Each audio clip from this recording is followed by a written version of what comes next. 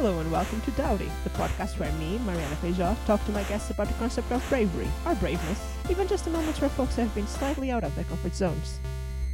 Today I was brave because I did a devising workshop with one of my favorite performing artists, Bryony Kimmings. I was brave because I took the step to do something creative, despite the fact that, these last weeks, months have been a bit of a weighty thing that sometimes makes it hard for me personally to create because of the overthinking that I actually talk about in this episode. And I've also decided to start attempting to create work based on things in my life that are still hard for me to talk about.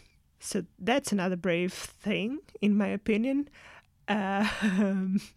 If I'm trying to pep talk myself, that's another brave thing. At the same time, though, the workshop was built in a way in which you would have to record yourself performing what you had just created in several times throughout the day, under the idea that a lot of times you are creating and developing an idea in your head, maybe even on paper, but you never take it out of there, so it never feels like you have done something because it's still on the imagined state. So once you perform it, even if it's by yourself in your room to your phone, you have done something. And that was the case today. No one was seeing what we were performing. We were performing it alone by ourselves. In my case, in my room. Other people might have been in their living rooms, maybe even in theaters with an audience. Who knows? There's places that are no longer in lockdown in the world. And the not brave part of the day was that I couldn't even perform those words from that subject that is still hard for me to talk about out loud by myself in my room. And it's probably not because I fear anything, because I'm by myself in my room, no one will listen, whatever. I don't know, maybe it is because I fear something, maybe I fear myself. But the words are not even able to come out of my mouth. So, I don't know. It's odd. I'm sure I'll have what to talk about with my therapist on Thursday, just before I break up with her. The episode starts as Dowdy always does, with my guest, Caris Bradley, introducing themselves. My name is Caris Bradley, or technically it's Dr. Caris Bradley, but that's kind of irrelevant to my life, so I never really talk about it. I am a comedian, sort of non-practicing at the moment because of COVID, and so I do a lot more of the writing and the podcasting. Those are my two other areas. So I'm writing lots of things that no one gets to read because they're all like sitcom scripts and book proposals and stuff which I haven't got anywhere with yet. And I do lots of podcast producing. So at the moment, a lot of the work that I do is for UCL, which is the university that I did my PhD at. And we make lots of podcasts to kind of showcase the research that's happening at UCL. So at the moment, I'm producing the Coronavirus podcast, which is all about UCL research, which is helping to understand coronavirus, understand its effects, try and help with the vaccine rollout and information about that and loads of other things. And a couple of other podcasts, including Made at UCL, which is probably the most fun from a production perspective because there's lots of sound design decisions and stuff. I actually have to say that this is an advert because I'm paid by UCL, so UK advertising laws mean I have to declare that so that I'm not trick it, because technically speaking I am an influencer. I have more than the whatever it was 750 Twitter followers, so that I have more than that. Am I an influencer? You are also an influencer now too. Yeah, I just recently was in a meeting with TikTok for also my job, and they want you to have more than 300k, I think, followers in order to even consider. Yeah, it's one of those where they picked a number which, if you have that many and no more, you get none of the benefits of being a quote unquote influencer. But then now, thanks to this, you do get all of the responsibility. So that's fun. Yeah. Okay. I will take that into consideration. Then I have the responsibility of being an influencer. I liked when you said that you were a non-practicing comedian, because I kind of say that about my science life, because I'm a non-practicing biochemist, right, for a while. But I guess now I'm both a non-practicing scientist and a non-practicing comedian. Oh, that's so depressing. I would say also, because I also am a scientist, or I was, that's what I trained as in maths and computer science, and then basically handed in my PhD thesis and was like, well, that was a fun experiment, not for us. What should we do instead? Let's do comedy. 5 months later, oh, well, that was a fun experiment. What are we going to do next? I also want to say that I don't know if that's the book proposal you are working on, but I had the luck of reading a chapter of one of the books I'm working on, and I'm looking forward to having the full book out there to be read, because I thought it was super. Yeah, I thought it was great, and that people. Yeah, I know that you're not necessarily aiming it for the general public, but I do think that's like things that people need to read about. It's very nice of you to say. It is not the opinion of the people in publishing that I've spoken to about that book. I spent most of 2020 working on the book proposal, and that chapter that I sent you, which I wrote in like the hot box that is our flat in the middle of the summer when it gets 30 degrees inside and can't go anywhere else. It was all horrible. And we should probably mention, so the book is about like a history of scientific research on queerness. So going back to 19th century and like the way that sexology developed during eugenic science, and trying to understand how those early bits of scientific research still inform how we see queer identities and queer people today. And so for some reason, the chapter that I started with was all about conversion therapy. So in the middle of the pandemic, I spent 4 or 5 months reading all of these papers from the 1850s until the present day, looking at all the different ways that scientists have tortured queer people, especially queer children. And then I wrote this chapter up, and then I sent it to you, and I sent it to my agent and to some other people. And then my agent and this literary agent that he knows got back to me and were like, so I thought this was going to be a comedy book. This is not funny, Cerys. And then I spent the rest of the year reshaping it and re-understanding it. And so what it looks like now is very different to the thing that I sent you. Is maybe more appropriate for the general public, and is like less traumatizing to read.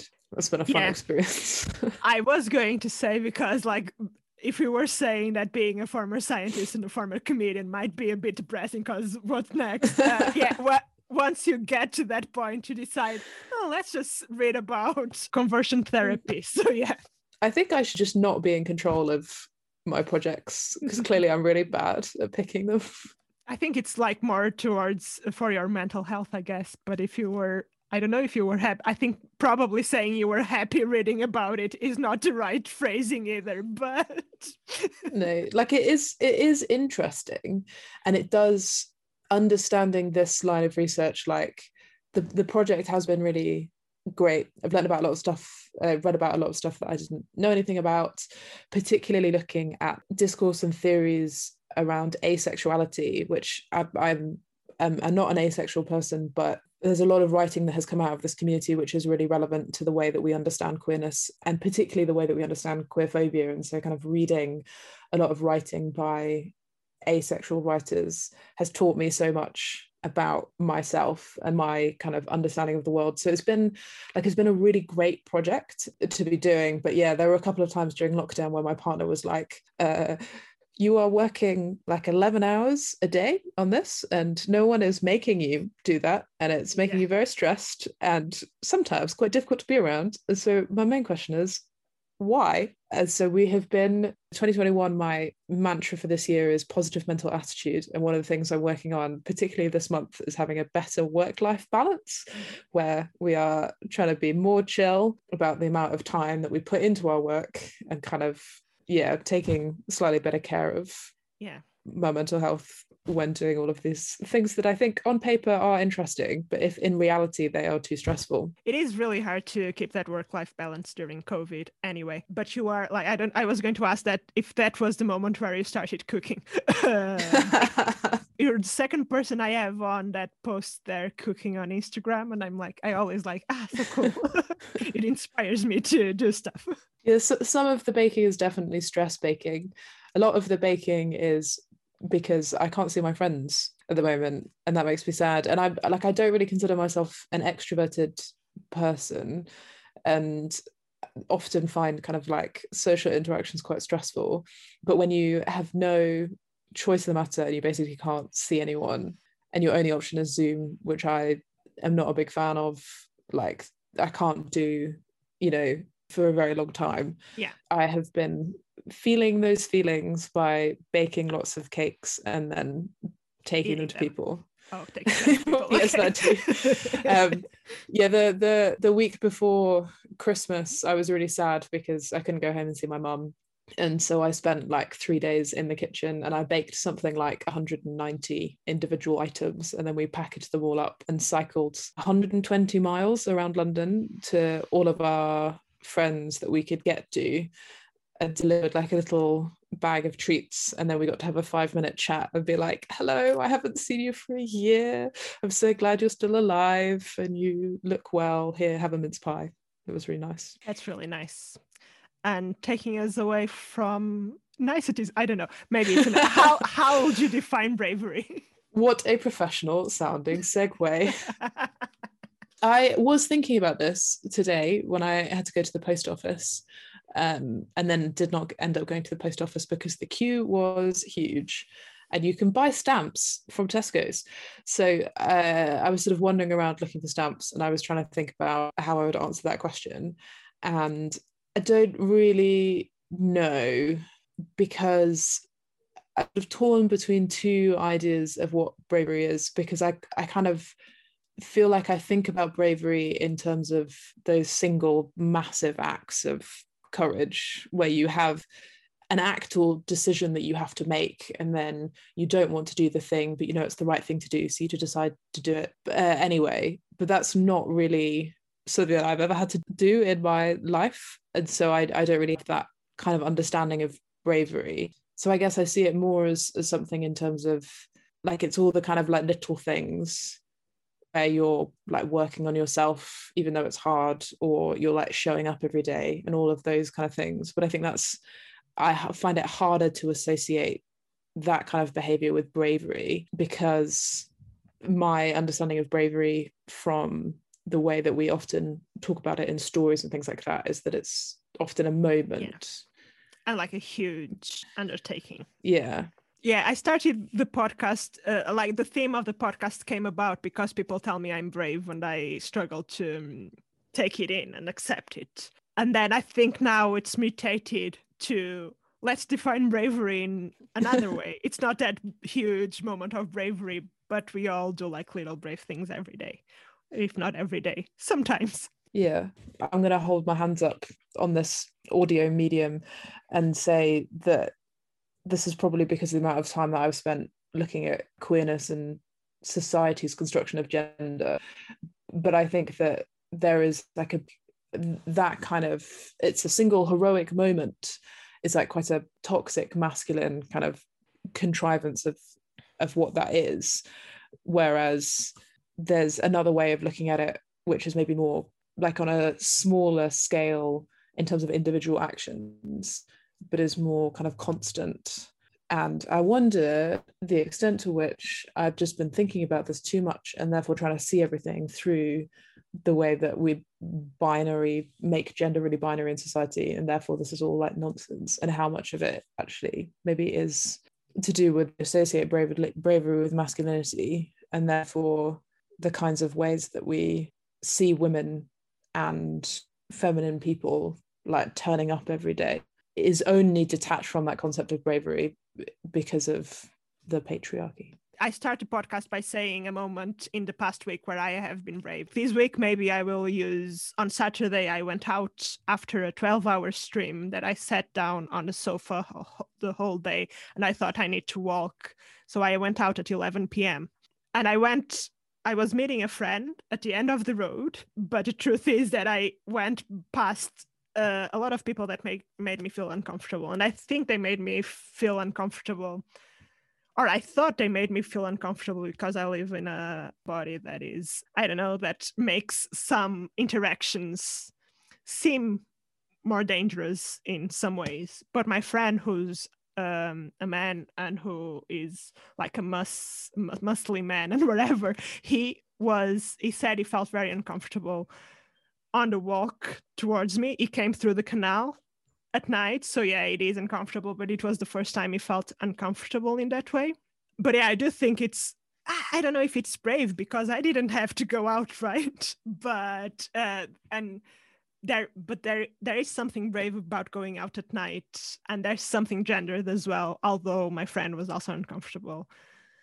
But yeah, so yeah, I do think, and again, I don't know if I'm making any sense, but I do think there's maybe something gendered about bravery, because I don't know if everyone would think that this experience is brave, because it's not one of those brave things where I put myself in front of a car like Superman and just stopped it. I don't know. Yeah.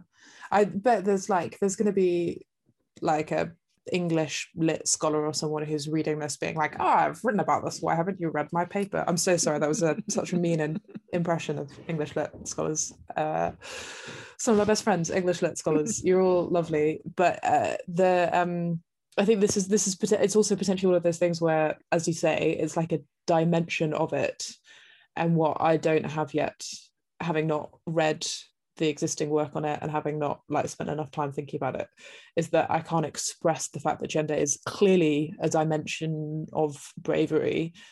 I can't express that in a way that's kind of clean enough without it's me sounding like I'm saying, oh, it is everything to do with gender, because obviously it plays a role in the way that gender and the patriarchy play a role in everything in our lives, but that doesn't necessarily mean that it's a causal factor. Yeah, there's so many nuances. That's why it's sometimes hard to talk about these sort of things, like gender being one of them, because there's so many nuances to it. And I think what makes it hard is the amount of people who see it as a black and white thing. So it makes the discussion harder to have, because you're trying to have a nuanced discussion and people answer you by saying, oh no, you're wrong, because it's either this or that. And yeah, I think that's not the right way to go about discussing things, anything. Which brings us to my next question. Again, a very clean segue. Seamless, absolutely seamless. Have you thought about moments in your life in which you have been brave? Yeah, I was also thinking about this because I knew that you were going to ask this question. And I think this is what led me to the kind of thinking about bravery, the difference in definitions of bravery is being big moments and then not moments, because there are things that I can think of that I have done which potentially require bravery, but I can't think of any times where I have consciously been like, right, Keris, you got to be brave now. So I've definitely done stuff like get on roller coasters and intervene in domestic violence situations. And one time my partner and I went on, I'm sorry for just dropping that in there. That was not meant to be as casual as it sounded. But that was one of the first things that I thought of when trying to work out how to answer that question. But then the other thing that I was thinking of was this one time my partner and I, we went on a cycling holiday in Dorset, and it was great. We hired these chunky hybrid bikes and loaded them up with 4 days worth of stuff on the back to cycle this trail, which it goes from Dorset to France. So we were doing the English bit of it. And it is a cycling trail that cyclists use to train for alpine cycling. So it was way hillier than we were anticipating it being. And we met this guy in a van who gave us these bikes. And we drove out of the town that we'd got the train to on cycleways and then got properly into the countryside and were cycling up and down these hills, and they were so hilly and the gears on the bike didn't work properly. And I've mostly only cycled in London for the past kind of 6 years, and so there are no hills here. Like, I was not in any way prepared, and we cycled from this town to a vegetarian commune place that we were staying the night at, and then cycle back the next day. And on the way back, we were just supposed to be doing the same route back, but we missed a turning. We came down this absolutely huge hill to an A road, and we're like, well, this is not where we're supposed to be. That's quite a busy road. We've been cycling around these nice little like country lanes the whole time where there aren't really any cars. So we must have gotten lost. And our options were either cycling back up the massive hill that we had just come down, or cycling along this A road for 3 miles. And the hill was so big, so we were like, I guess it's the A road. So we cycled along this A road. It was kind of fine, and then suddenly we were going downhill, and it's the fastest that I've ever gone on a bike on this like kind of like old high, like not greatly maintained hybrid bike that was shaking all over the place. We were doing 30 to 40 miles an hour, and the only thing that I could really think of was, please don't hit your brakes. If you hit your brakes, you will die. You will come straight off the top of that bike, and then the road will just take all of your skin off, and then they won't even be able to identify you. Just don't, whatever you do, don't hit the brakes. Even though the only thing that you want to do right now is hit the brakes, please do not hit the brakes. And we got down to the bottom of the hill, and then we had to cycle up a hill still on the A road. So we cycled up this hill extremely slowly, which I think if we had been doing this in London with London traffic, someone would have just run us off the road. But there was literally nothing that we could do because we were in the middle of nowhere. We didn't have a car. We had to get to the place where we were going so that we had somewhere to sleep. And so our only kind of option was to crawl up this hill with this train of cars behind us going at like 5 miles an hour. And it was very steep, and I was not very fit.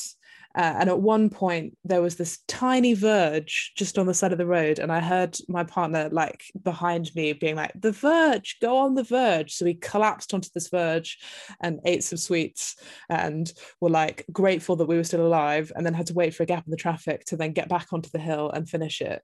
And it's one of the scariest things that I have ever done. But I'm very like, I think, and we did have to be, I think, quite brave to have done it. But at the time it didn't really feel like that, because first of all, looking back on it, much more dangerous than it seemed at the time. And second of all, it didn't really feel like we had any other kinds of options.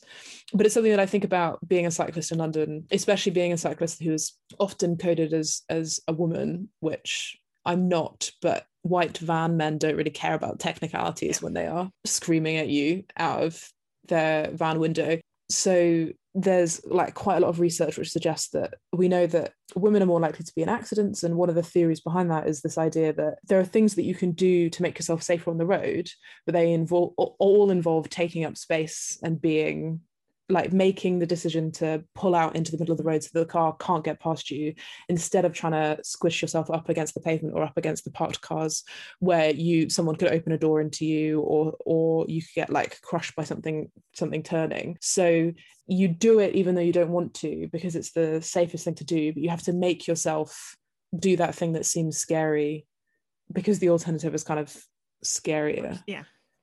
So when I was expecting the questions about bravery, I thought of all the times that I've had to talk to shouty men and ask them to stop being shouty, and I thought about cycling. Yeah, and that's something I personally find very brave that people do. I've learned how to cycle like 3 years ago, and I'm not brave enough to go in the traffic. And actually, I was thinking that when I was learning how to cycle, I took the council classes and I got myself on a bicycle, and I was cycling 15 minutes after I got myself on a bicycle. I fell before I got myself on the bicycle. As I was rolling up the bicycle to a place where we could start cycling, I fell like on the bike, and I thought, okay, cool, this is great. I'm going to fall so many times, but I actually didn't fall that many times. except for the moment where I was cycling and there was a small inclination and we were going downhill. And I thought, oh shit, this is going too fast. It was very small. It was like in Hackney, in one of the Hackney parks. And I thought, oh, we're going so fast. I need to brake. And yeah, the bicycle just propelled me forward. So when you were describing the going down a hill at 30 kilometers an hour and thinking I just can't brake, everything in me was what's the word? My little butthole was even smaller than usual. Yeah. But yeah, like cycling in London is, I think I'm not confident enough to do that thing of I'm going to just put myself on the road. I'm just going to go because if I'm here waiting and hesitating, a car will run over me. I know I'm not confident enough to do that. So I know that makes me be at a bigger risk. So I just don't cycle on traffic. It's very understandable. I've been cycling in London for like 5 or 6 years now, kind of on and off. And I find it, so I've also cycled lots of different bikes. Started with, I had a very nice bike that I bought to London, which almost immediately got stolen. And then a string of really terrible, bought in quite dodgy circumstances bikes that were all falling apart. And then I got my first road bike.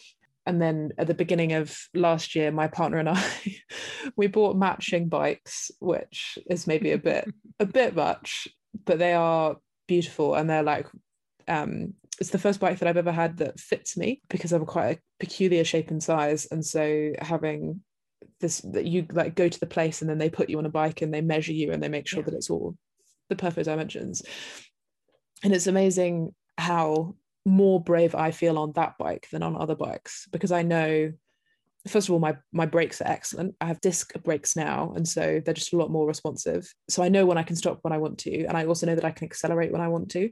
And I've had some really unpleasant experiences in London on the bike with drivers driving at me. I got tailed once by a guy who drove all the way down Kilburn High Road near where I live, like shouting at me outside the window because he was doing a 3-point turn in the middle of the high road. He was doing that really ambiguously. So he had like pulled in. So I thought he was parking. So I drove past him. It turned out he was doing this 3-point turn. And so I passed him when he was trying to reverse into the middle of a busy high street. And so he then followed me all the way down the high street so that he could pretend to swerve into me and shout at me outside of his window until I was able to stop behind a bus. And he went ahead. And there's been, and my partner, she was doored once. We were cycling to a friend's house and I heard this like crunching sound, and a passenger in an Uber had opened his car door into her and knocked her off her bike. And so now whenever we cycle together, I'm like, a little part of me is clenched because she always cycles behind me. So I'm never going to see it, but I just hear, like I heard the sound and then I heard her shouting. And in the pandemic, especially, I feel like a lot more people are using cars and a lot more people are frustrated and pent up and are not good drivers as a consequence. And so it is often worse to be cycling, but also I don't have to leave the house as much. And I actually don't leave the house as much. For the past couple of months, I basically have been leaving the house once a week to volunteer as a cycle courier for a food bank. And so I cycle once a week. And then I spend the rest of the time in the flat only with my partner. And then I go outside into the world again. And I'm like, oh, there are all these people driving tanks who could kill me if they wanted to or just weren't paying attention. And so it's a much more stressful environment to be a cyclist because I'm not desensitized or practiced like I used to be when I was kind of commuting and stuff. That's like something else that scares me, is that those people, because I've heard that happens when people just like tail you and shout at you and keep going. And I've had that happen to me driving a car, because I used to drive in Portugal. I haven't driven in the UK. But the car is like a huge machine that can kill people. A bicycle isn't. So I feel way safer inside a car than on top of a bicycle. Don't offer very much protection. Yeah, no. When you do shout back a shouting man, is it like a conscious? Do you consciously know you are being potentially brave by shouting back at shouting man? I think this is another, like, you're not thinking about it in the moment, because a couple of times when it's happened, it's been when my partner and I are together and, for example, coming back late at night through Hyde Park, potentially we've had slightly too much to drink and so are wheeling the bikes instead of cycling the bikes, being responsible. Because otherwise I'm on the bike, basically never see it. But although there was one time in Bethnal Green when I was coming up to a set of traffic lights and I had to like stop, get off the bike, wheel it over to this couple, be like, is everything okay? Have a nice chat with one of them, have them reassure me that it was actually fine, and then like have to get back into the road again. But anyway, normally not on the bike. And there's been a couple of times when I've been with my partner and we've noticed this thing. And so we sort of like sidled over to eavesdrop a bit on the conversation, gauge the seriousness, what's actually kind of happening and what might be the best thing to do. And we've talked about it. There was this one time when we were in Hyde Park and there was this quite young couple, and I am going to gender these people. I obviously don't actually know whether or not these are the pronouns that they would choose to use, but this is the perception, and I don't want to presume that or like imply that, you know, the aggressor is always a man and the victim is always or the survivor is always a woman. But I think that they were making specific decisions in their lives to express those gender identities. Anyway, it was quite a young couple and he was getting quite aggressive and also like physically holding on to her so that she couldn't leave. So we stopped and kind of like hung around to see what she might need from us. And then he was holding on to her and sort of shaking the arm that he was holding on to. So I was like, that's my limit. That's what I'm prepared to see. And that means I have to intervene. So like inserted myself in between the two of them, was like, mate, you need to stop shouting. You need to take your hands off her. Basically what happened then was that he did the classic, this is none of your business kind of thing. And at that time, I wouldn't have considered what I did to be brave because he was, in my eyes, a child. And I say that because I have done a lot of teaching. I've done a lot of teaching with like moody, shouty teenagers. And so from my perspective, anyone who's younger than me is a child. And I have been in that situation where I'm just trying to get them to do their maths homework or to participate in the class discussion or whatever. And I kind of a little bit, that changes the way that I see that dynamic. So he didn't see him as that aggressive in that situation. But I like inserted myself into that conversation and was like, this behavior is deeply inappropriate. I'm going to phone your parents. No, I was like, this is, you know, you need to let go of her. You need to stop shouting. And then basically he was like, this isn't any of your business. She was like, we're fine. Don't worry about it. And then obviously they left. And so when they left, my partner was like, you should not have intervened. They've walked off now. So we've no idea what's going to happen. And there's nothing that we can do from this point onwards. So one way of looking at it is that my like tolerance for what I consider to be his behavior, like the unacceptable level where I felt it was immediately necessary that we had to intervene, was much lower than hers. Or you could see it as she was kind of playing the long game and working out what would be the best way of, for example, getting that girl out of there, getting in some backup. Don't really know what that backup would look like because we were not going to phone the police, but you know, there are other people that we could have called. But she definitely was thinking like, we can't do anything to kind of like spook them and then lose the ability to intervene when it's really going to count. And from my perspective, I was like, where it's really going to count is now, but I wasn't thinking about that. I don't know what I would have done. I don't think I would have thought a long game either, especially because it's like the dark park alone in the middle of nowhere. It's, just like that part of Hyde Park is just surrounded by really busy, fast roads. That sounds like you are brave in a lot of those moments, because you could also, like, a lot of people might not have even intervened or not even have stopped to know what was going to happen. So is there like other moments in your life in which you haven't been brave? I think I would describe myself as quite like a scared and anxious person, which I've now become the kind of person who describes himself as quite an anxious person, which is not a place that I ever thought that I would be. But I know that when I wrote up my PhD thesis, it was very stressful, and it, like, I think physically broke my brain. Like, definitely something snapped or cracked inside my head, which has made me a lot more anxious. And I know that the way that I think about the world is different now to what it was 5 years ago before I started that process. And I now get a lot more worried about things. I overthink things a lot more. I am a lot more anxious about a lot of stuff that I can't control. So I do not consider myself a brave person, because a lot of my inner monologue is not thinking brave thoughts or thinking about making brave decisions. It is being really scared about things all the time. I have given up on science before the PhD. That's the reason why I gave up on science, because everyone around me who were doing PhDs were not in a good place, and I thought I don't want to go there. What made your mind break? What did you do a PhD in? Was it the theme of the PhD, or just the fact that it's a slog and that you? Yeah, no. It was not a like stressful thesis. I did my PhD. I studied the dark web. I wrote my thesis on websites that people use on the dark web to buy and sell drugs. And basically, my PhD research was an investigation to see, when law enforcement were intervening on those sites in whatever way they were doing that, how effective were they being? What kind of impact was that happening on the ecosystem? What impact was it having on the individuals who were participating in it? And I was not very good at it.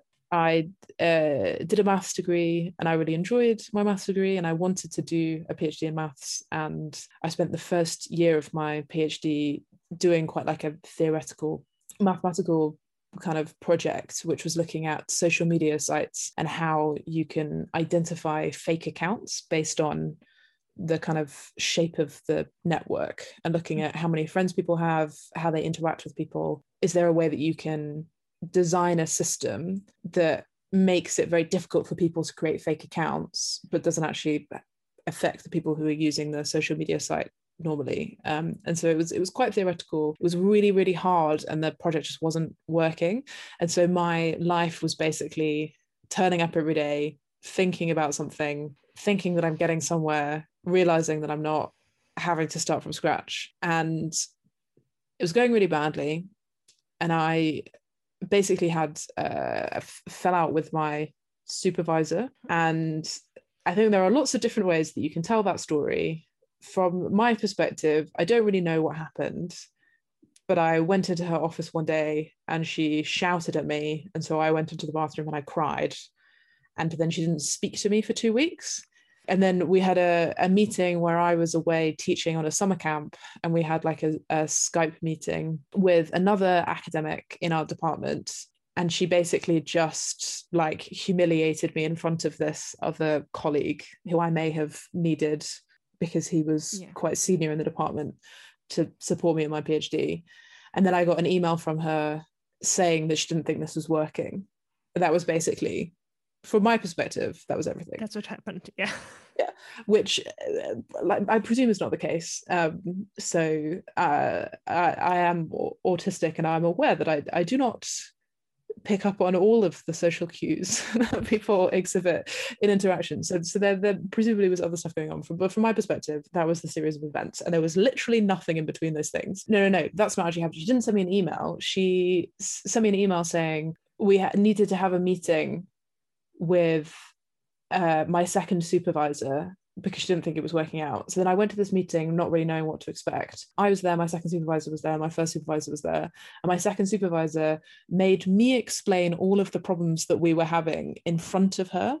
And she didn't say anything to me, she didn't make any comments, she didn't offer her side. I basically just had to explain everything, not knowing if what I was saying was the full story, with literally no ability to gauge what she thought of me at that time. It was very stressful. And then he was like, so what do you want to do? And so I had to say, well, I guess I need a different supervisor. So then I had to find a new supervisor, a new research project. The company that was funding my PhD had got into administration and not told any of us. And so then I had to find additional funding for this project, which didn't exist yet, with a supervisor that hadn't agreed to be my supervisor. Otherwise, I basically had just spent the last 18 months of my life failing at something and would have nowhere to go from that point. And so that was quite a stressful time. I did get a new project. I got a new supervisor, got funding for it. And my new supervisor was amazing. He was an incredible supervisor, very supportive. But we then did have to do a full PhD research project in like half the time, because I had wasted half my PhD working on something that was entirely not connected. Then everything had to move very quickly. I had to get a lot done in not very much time. But also during this period, I had my first girlfriend. I'd come out to my parents as bisexual. I also, like, this was the beginning of me understanding my like gender queerness and trying to understand what that was. And that was quite a scary process. And because of those things, during this time period, my priorities are just massively shifted. And so I was not interested or as interested in either the mechanics of the PhD that I was doing or the subject of the PhD that I was doing. And so I was working a lot on this thing that was causing me a lot of stress, knowing that probably when it came to the end of it, I would not want to build on this thing that I'd created, but actually go and do something different. Yeah. So my understandably, just I feel like either like sometimes it feels a bit like an elastic band just like snapped in my brain, or like a plastic children's toy kind of cracked, and then so like none of the parts quite fit together anymore. And yeah, that's has had a lot of repercussions on the way that I am able to like concentrate or not concentrate and use my brain and stuff now. You may not have like an answer for this, but I sometimes wonder about myself, and your story made me think about it again. I also feel like I was less anxious in the past because I knew less about myself, and there was more of a plan of what my life was going to be like. And then as I started to understand more about myself and realizing that maybe some of the things I was doing weren't that logical to who I actually am, it makes me overthink everything now. Whether is this real? Am I making the right choice? What's happening? So I feel like I've become more anxious by knowing myself better, which I think doesn't even make any sense. But I feel like that has happened. Is that something you relate to? I think that sounds logical to me. I don't know if I relate to it. I think that part of the things that I feel anxious about is, you know, whether or not I'm making the right choice, or how are my actions affecting others. I'm like second guessing those things. Mm-hmm. But I wouldn't see that. I guess the thing that I don't relate to is that being caused by me knowing myself better. Yeah. That sounds very stressful. Yeah, sometimes it is. I'm going to a therapist. It's not helping, but who knows? Maybe it will in the future. Takes time. But the like on the bravery thing, when I was doing my PhD, someone who I worked with on non-PhD stuff, but we did a lot of kind of like science communication, performing and things together. She did 2 and a bit years of her PhD, and then she quit because she didn't see the value in the work that she was doing in the wider context of her field, but she also knew that this wasn't what she wanted to do, and she knew it wasn't making her happy. And she was from the Netherlands and was studying in the UK, so she knew quitting would mean that she'd have to move back to the Netherlands. She knew that quitting would mean that she'd invested 2.5 years into this thing that hadn't worked out. She knew that if she quit, then she was going to have to like start from scratch and work out what she should do, but she did it. And I remember thinking at the time that was an incredibly like brave thing to do. And it is something that I do think about, whether because my attitude was like, you just got to get it done, and things will be better when you get it done. But maybe the thing to have done, I was in awe of and quite jealous of the fact that she had been brave enough to be like, no, I know this isn't what I want to do. Actually, I don't have to do this thing. I'm not going to do it. Mm-hmm. I get it. And I've like, because I have been in like academia and around academics a lot, and around a lot of people who did PhDs, and I knew that a lot of them are struggling, and they went through, and I'm going to finish this. And there's a couple of people who gave up on their PhDs sort of in the same way.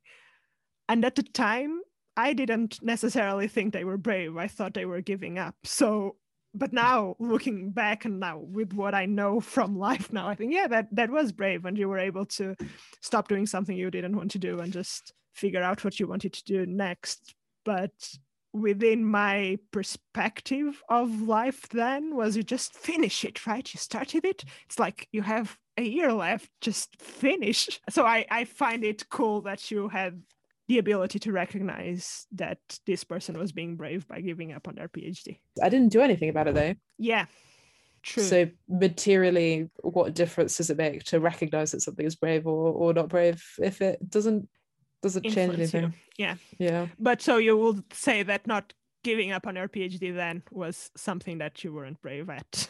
Yeah, I think so. I think that the reason why I did not quit my PhD when potentially it was the right decision to make was because I was not brave enough. You also had a lot going on by what you just told us. So yeah, it's like it's hard to get like a line if there's so much going on.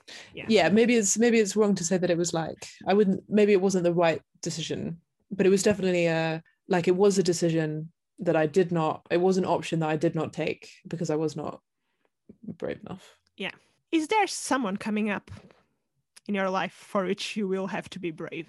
I'm about to be my brother is about to have a baby, which I'm very excited about. I've been so broody during lockdown, which is an incredibly weird mix of emotions actually there may be other non-binary people listening to this being like, what are you talking about? It doesn't have to be, but I found it very strange because I've always had quite a conflicting relationship with my uterus, and now we have to like team up like an odd couple sitcom type thing where we've always hated each other but we have to get along now.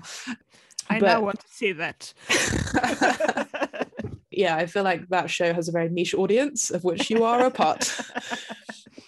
My brother and his partner, they have been trying to have a baby for a really long time, and it's complicated by a lot of different factors, but they were able to announce that they were pregnant last year and the baby is due in May, and we are very excited, and I'm really looking forward to it being safe enough for us to go and visit them, say hello to the tiny baby. I'm really excited to like be a part of their life, and I feel like my brother and I are very different people.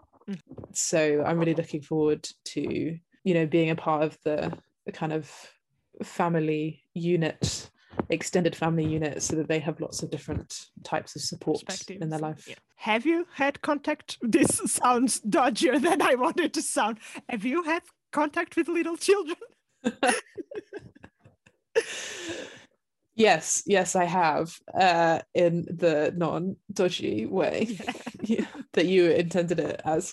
Not with most of the people that so I've done a lot of teaching through like teaching my PhD kind of subjects, and I do a lot of teaching of like public speaking and comedy and that kind of thing. So I've worked with a lot of young people, not tiny people, because babies can't hold microphones or code, so there's no point teaching them Python at that age. I'm not so like familiar with them when they're really like very small, so that's terrifying.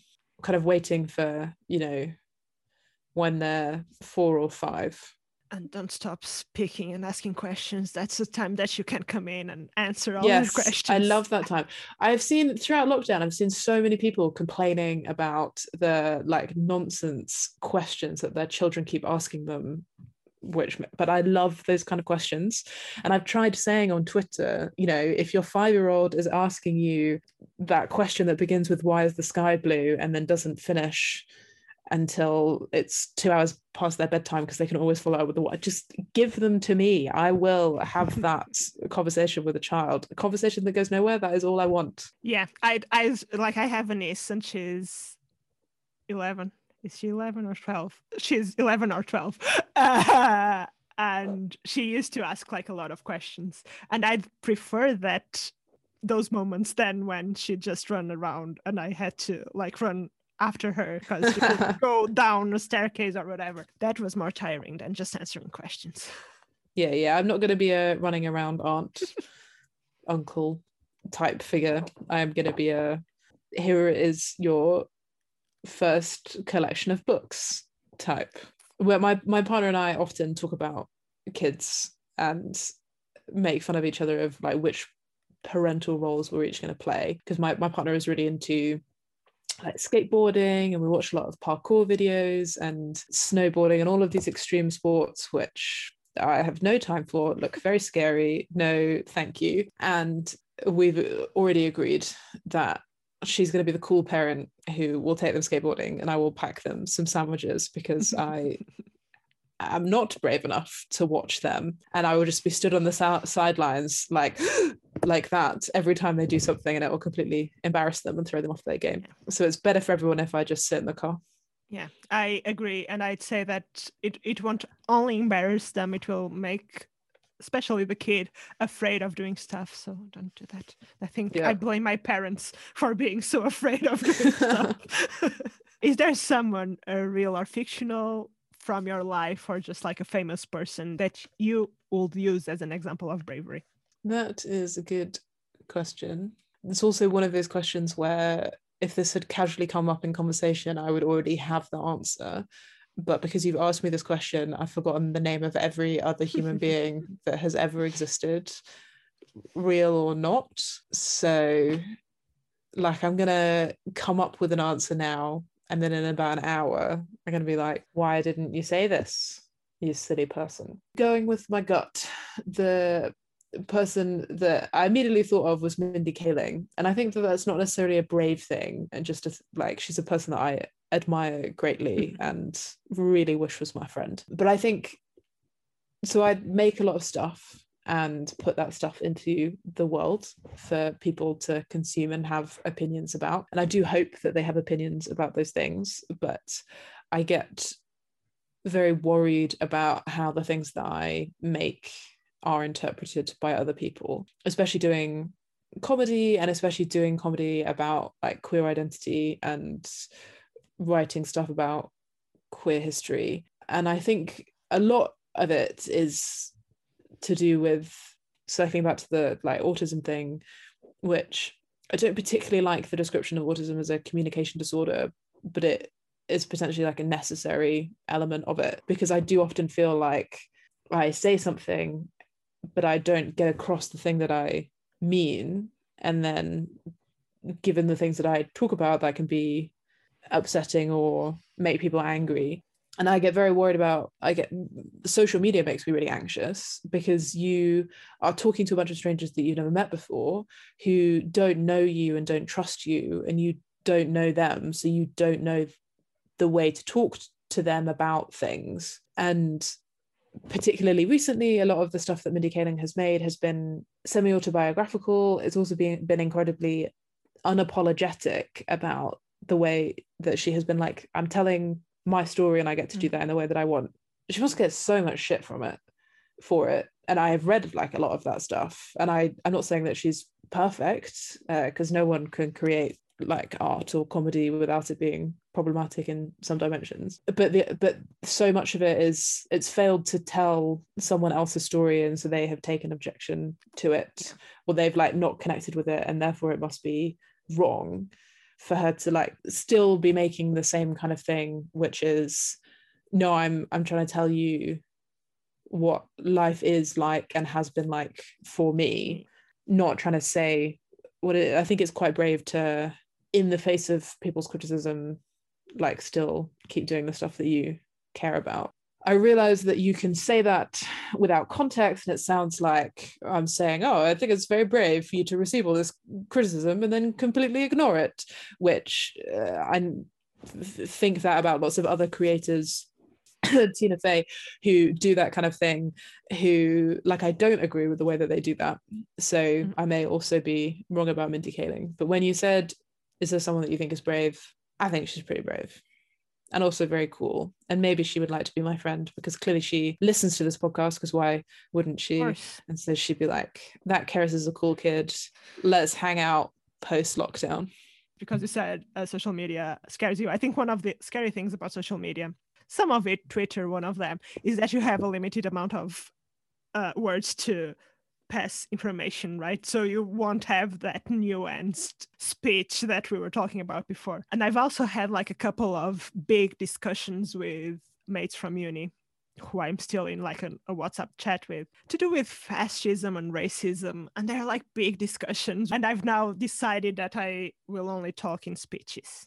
So I will write a big speech in the WhatsApp chat I won't have like a discussion. I will just write like a big speech with all the nuances in it 2 hours after you say something that offends me. And that you can't do on Twitter. Yeah, I think it's good to have a system.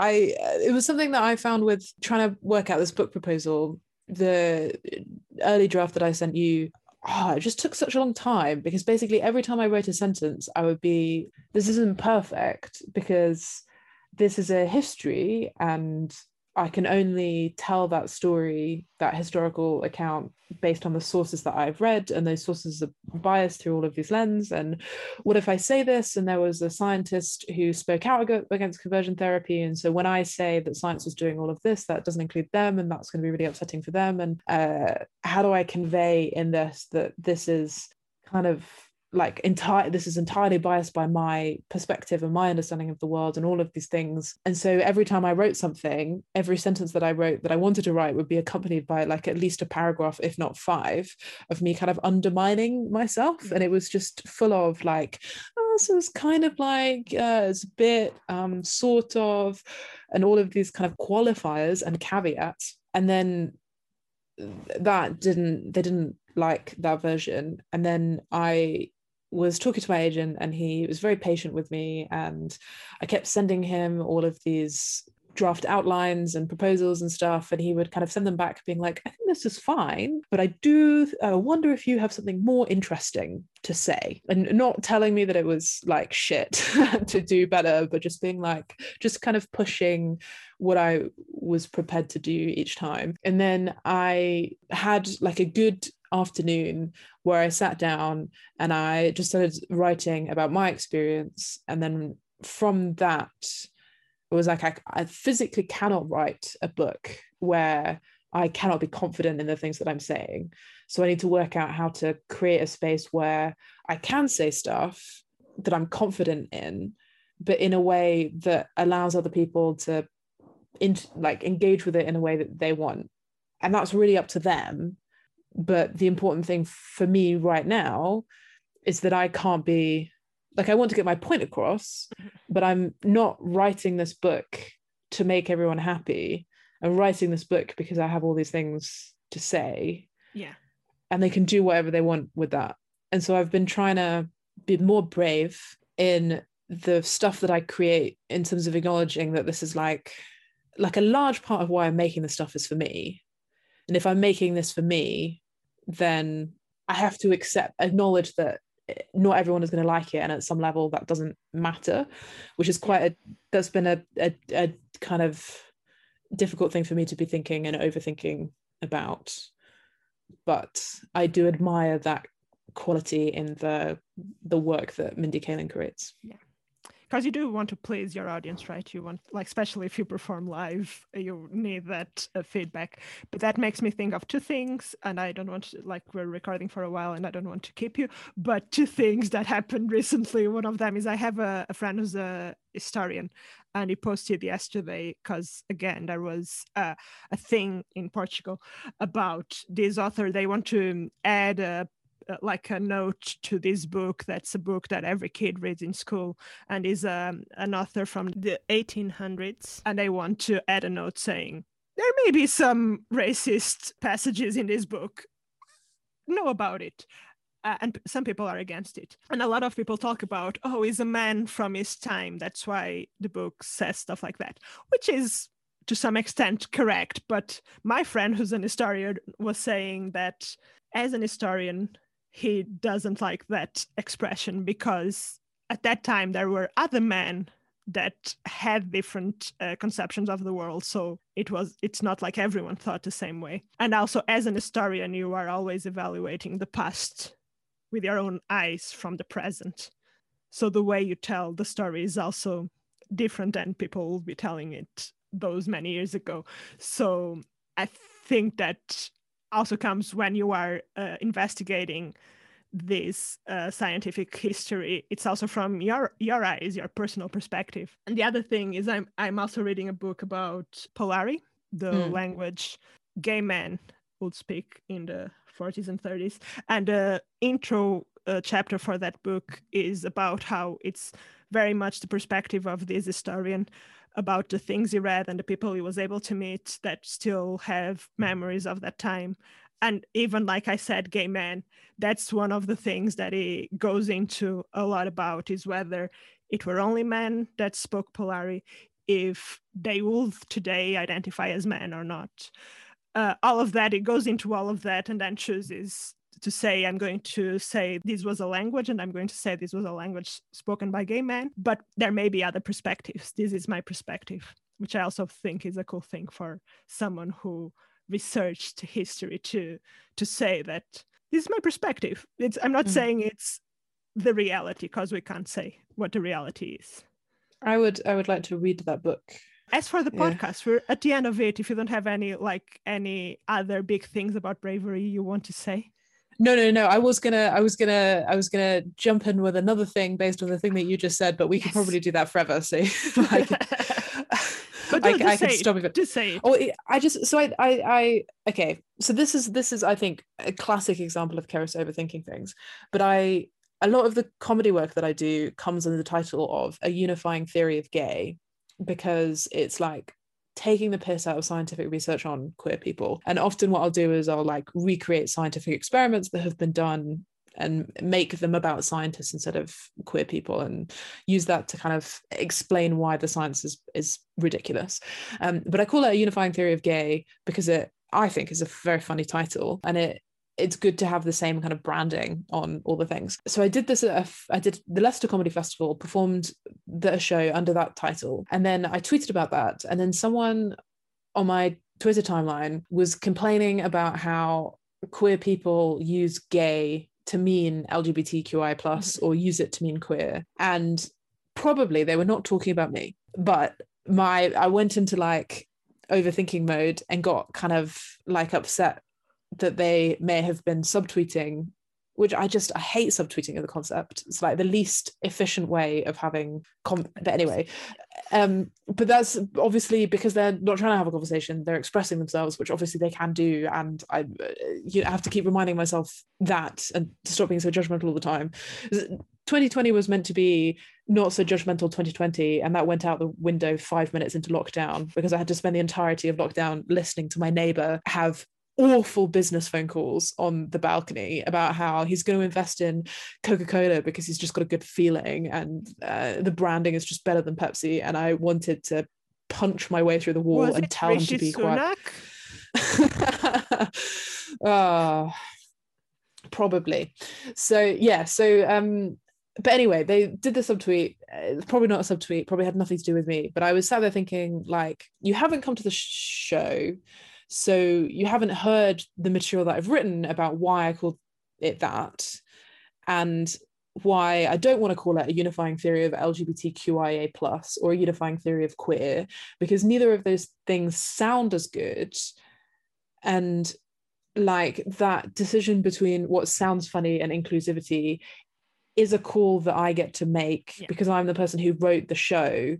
And so I know, and I got so angry at this person who has no beef with me, was making a very valid point. And if I hadn't just posted that show and I saw them writing that thing, I'd be like, yeah, that is a good point. People need to stop doing that. But then because it's because I can't like, it's still kind of stuck in this trying to please everyone thing, instead of just letting other people get on with their own lives and have their own opinions, including of my art. And if I can't handle that, probably shouldn't be making it in the first place. I'm really sorry that I'm having a lot of successive crises at the moment, and I think we all are. And I just thought that particular use of gay to mean everyone that is within the LGBTQI plus community is something that has given me stress on comedy shows, when the queer comedian on stage will ask, is anyone in the house gay? And he's a man who's saying, is anyone in the house gay? And I don't say anything because I'm not. And then his reply is, oh, then you're all straight. No, I'm not. It's like something that happens to me a lot. And yeah, I think it is the only solution that I have to that is just like going through literally every single one of them, which I think I've now worked out how to do in a way, and is funny, but it does mean that I have to give up 5 minutes of every 10-minute set that I have just to do the like all the admin. Yeah. But it's the problem with social media. There's no space for being ironic, because in order for irony to land, people have to know that you're being ironic. And why would a random person who's not very familiar with my material presume that I have the capacity for irony? That would involve like having some goodwill against like towards your fellow human beings, and that kind of stuff just doesn't survive.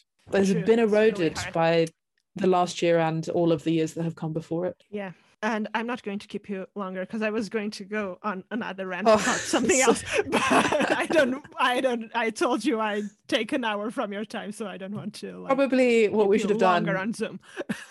We probably should have had like a social catch up and then recorded the podcast. But I will ask you, the last question is just for you to promote yourself.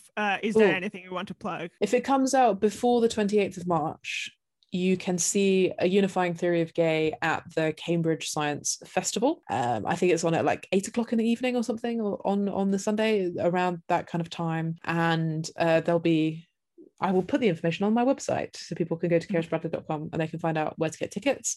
I'm using gay and A Unifying Theory of Gay ironically, so if you are not gay but are still interested in queer history and are queer in a different way to being gay, then the show is still very much, if not more, for you.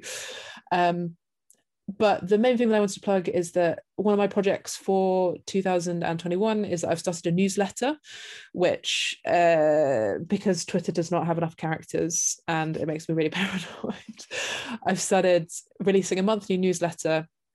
You can sign up on my website and it comes out the second Friday of every month. There's some terrible artwork, a terrible comic that I'm making called Nacho Man, and an essay about something that I've been thinking about. So like podcasting or anxiety or queerness. And then there's usually a review as well. So, and a puzzle. There's a puzzle. And if enough people start doing the puzzle, then there will be prizes for participating in the puzzle. So I get your newsletter and I've never tried to do the puzzle. Now I will, because if there's prizes, there's an incentive. Yeah, I think maybe when I get to 50 followers, 50 subscribers, then I will give out a prize to the puzzle winner. Everyone sign up, because we'll get prizes. The prizes will not be very good. They will be a terrible badge that I have made, but it's nice to win something. Thank you. Badges are colorful and glittery. Some of them, at least. I don't know if they all are, but I've seen colorful, glittery badges that I thought, oh, that's so cool. Well, if people would like to buy my terrible badges, I have an Etsy page, which is Badly Made Badges, which I will put all the links to this on my website. Yeah, and I will link the website on the show notes. That seems like the most efficient way of doing this. Yeah. Thank you so much for being a guest at my podcast. Thank you for having me. It was really fun. Thank you so much for listening. You can follow me at Mariana's Beats on Twitter and Instagram for all Dowdy updates. As all podcasts will tell you, all rates and reviews will be super welcome, and do share the podcast with your friends or on your socials. #DowdyPod. I would also like to know your pics of people who, to you, are examples of bravery. Share them on your reviews or tweet them at me. Huge thank you to Champagne for the podcast jingle and a bunch of other things that aren't podcast related. If you've enjoyed listening to Dowdy, have some spare to give, and would like to support me and help me improve on my tech and skills, all tips are welcome through PayPal and Coffee on @Mariana's Beats. I've been Mariana Feijó. Until next week.